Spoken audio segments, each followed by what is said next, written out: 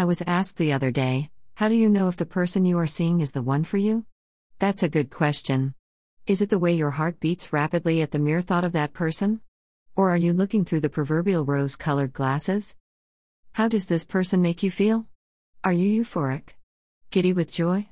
Do you only see good things? Chances are, you are wishing for true love. Does this person look out for you? Make you feel safe and protected without stifling you?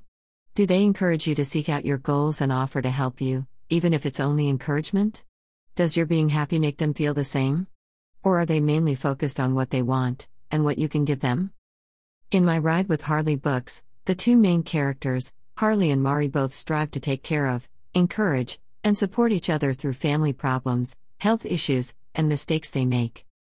I believe true love means never abandoning the other. If you love them, you help them through obstacles and to reach their personal goals. I also believe there may be a time when the relationship no longer works. I'm not saying you should remain in a relationship that has become abusive or destructive regardless of your attempts to reconcile the problem. If you are in danger, you should leave and find a safe haven. I have also witnessed a bad relationship turn around due to the couple's love for each other and willingness to work out their problems. True love is steadfast through adversity and does not emotionally or physically harm. True love never dies even when the partner passes from this world into the heavens.